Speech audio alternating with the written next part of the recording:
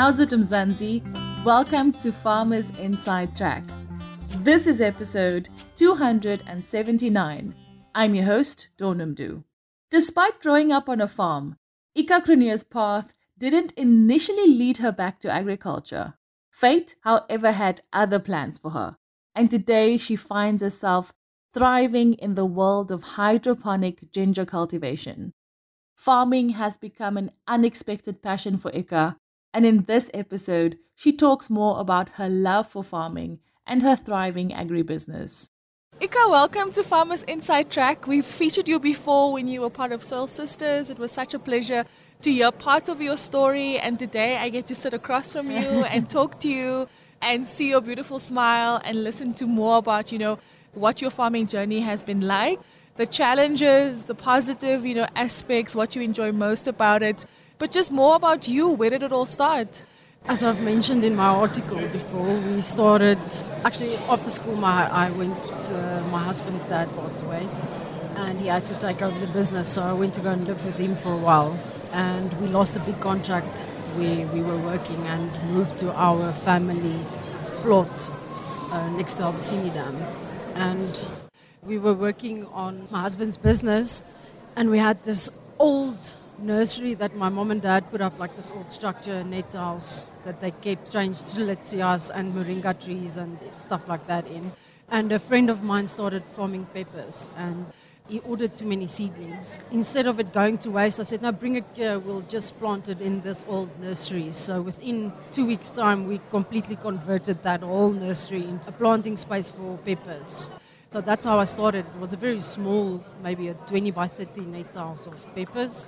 And it went well the first season, so we started expanding, and I've built another quarter-hectare net house and planted again. And we eventually ventured into hydroponics because we've got a very small planting space, and you can't replant in the same soil with the same crops. So at first we diversified a bit, did some beans, did some spinach and cabbage, and just to keep the soil health going. But eventually we ran out of space, so we ventured into hydroponics and started with peppers and tomatoes.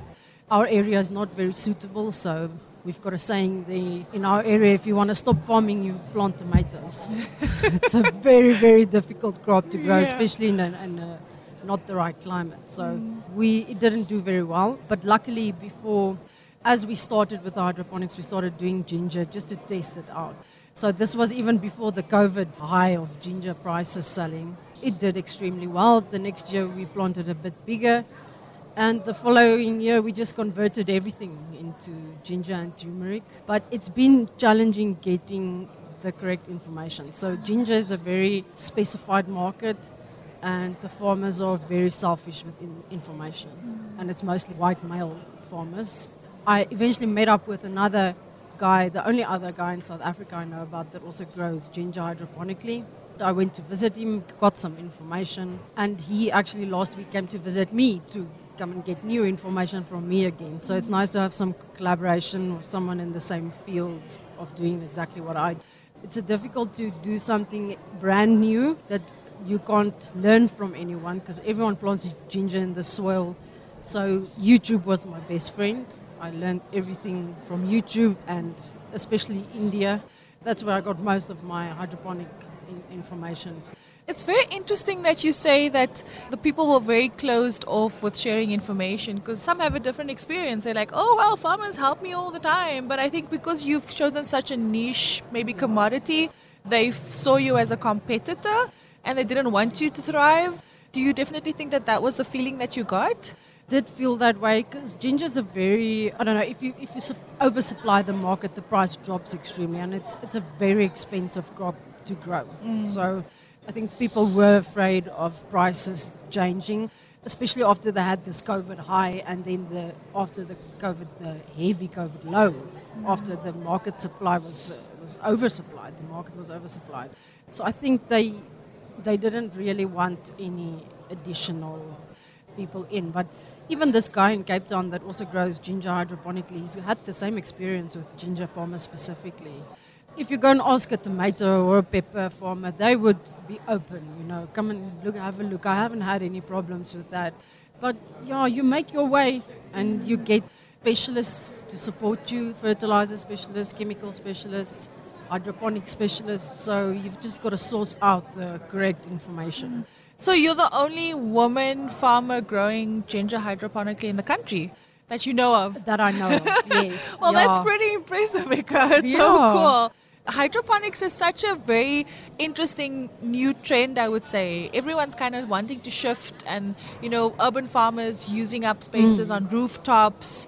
Do you think that there's enough funding that's going towards it, support, from financial institutions? Because I've also had conversations with other farmers, Zandile Komalo being one of them, saying, listen here, the banks don't want to touch us because there's no security in it. Especially when it comes to the issues around load shedding, all of those, aspects to it.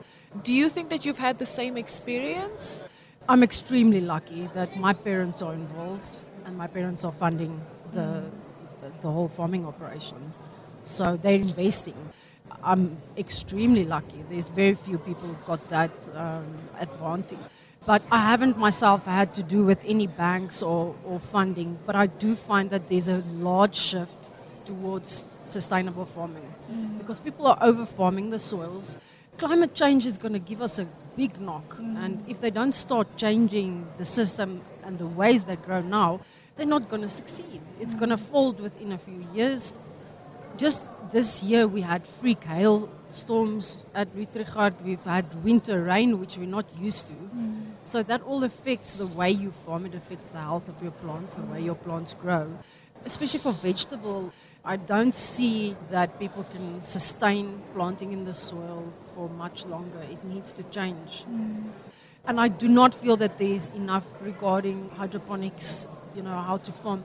Me starting up for myself, you can see all these videos and you can get all the information on the internet, but the actual practical doing of the daily operations, things like you've got to measure your pH and your EC on a daily basis in each block, stuff like that. If you don't know that from the get-go, you're going to have a horrible first season. Heavy school fees at that. It's not, it's a massive investment, and with the power, as I've said, I'm very lucky I've got the funding.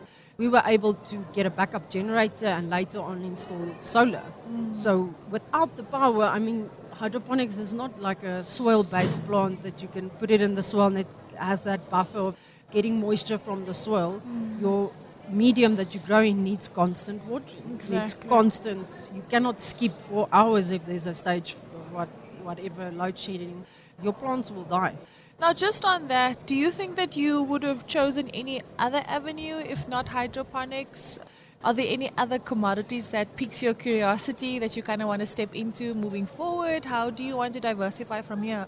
Yeah, we do want to diversify, but I've learned before that if you have too many things on your plate, you're not going to do anything successfully. So we're on our first full season of ginger now, and after the second season, I will start looking at, diversifying a bit in something else, also hydroponically.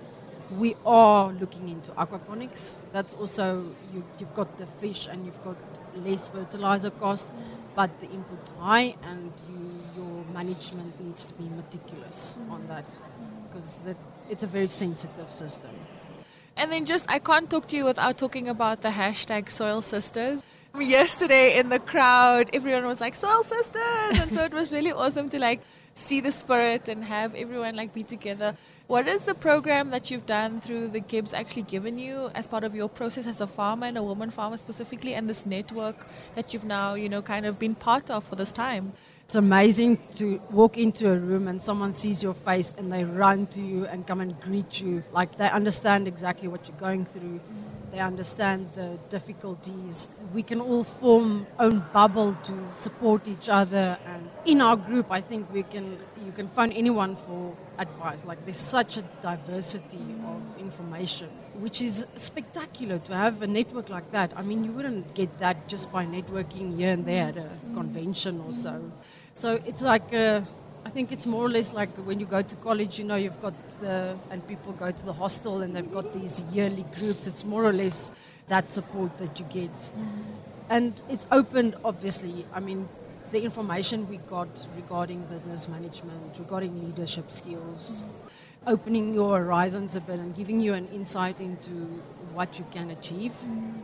But you're very unsure and very close-minded if you don't get exposed to things like this. You would never know the opportunities out there. And now that your brain is a bit more conditioned to look for opportunities because of this program, it gets easier. It gets easier to go forward. I usually like to ask this question to my guests is like, what message would you leave to yourself from, say, 5 years ago? I think a lot has changed for you over the past 5 years. Like, if you look back now, if you say to Ika from like 5 years ago, listen here, this is what you should have thought about, what would that be? And then in part, I'm also going to ask you to like send a message to yourself, like in 10 years' time. If we're both sort of like around and in contact, I'll send it to you. But like just those two key messages just for yourself. If I could go back, I would probably tell myself to educate yourself more. Don't rely on other people's information. Get your own research, and more research. And probably to have a bit more grit. If I had it back then, maybe I would have progressed a bit further by now. And for my future self, I would say go big or go home. Love it. And on that note, I want to thank you for being here with me on the podcast. It's been an absolute pleasure. And then I can't not ask you to give like a message to the young Mzansi farmers out there listening to this episode. I've just told my parents on the way here. There's this one friend of them that came to visit and advised me once when I was planting peppers, and he said, the best fertilizer you can give your plants is your feet in the field. Be on top of your operations. You can't expect a successful business if you're not involved in the aspects of every decision and systems. And it truly takes grit. You need to see it through, and it's going to become very hard at times. It's unpredictable. You've got the grit for it, and you've got some passion, and you love what you do. Just knock on every single door and do not take no for an answer. It's simple as that. What an absolute pleasure to have you join us here on Farmers Inside Track, Ika Cronje, hydroponic ginger farmer. You can of course read more on her farming journey by visiting www.foodformzansi.co.za. Remember to subscribe to our podcast on your favorite platform so you never miss an episode. From me, Donumdu, our technical producer Megan van der Vent, and the rest of the hashtag Team Foodformzansi, thank you so much for listening. Bye for now. Life in South Africa can be a lot. Scroll through Twitter for a minute and tell me I'm wrong. Thank God for South Africans though, right? We're inspiring, and even on the bad days, we fight back with a smile. That's why I love Food for Mzansi so much. They're not ashamed to celebrate the ordinary unsung heroes who work every day to put food on our nation's tables. Go to foodformzansi.co.za and never miss an inspiring story.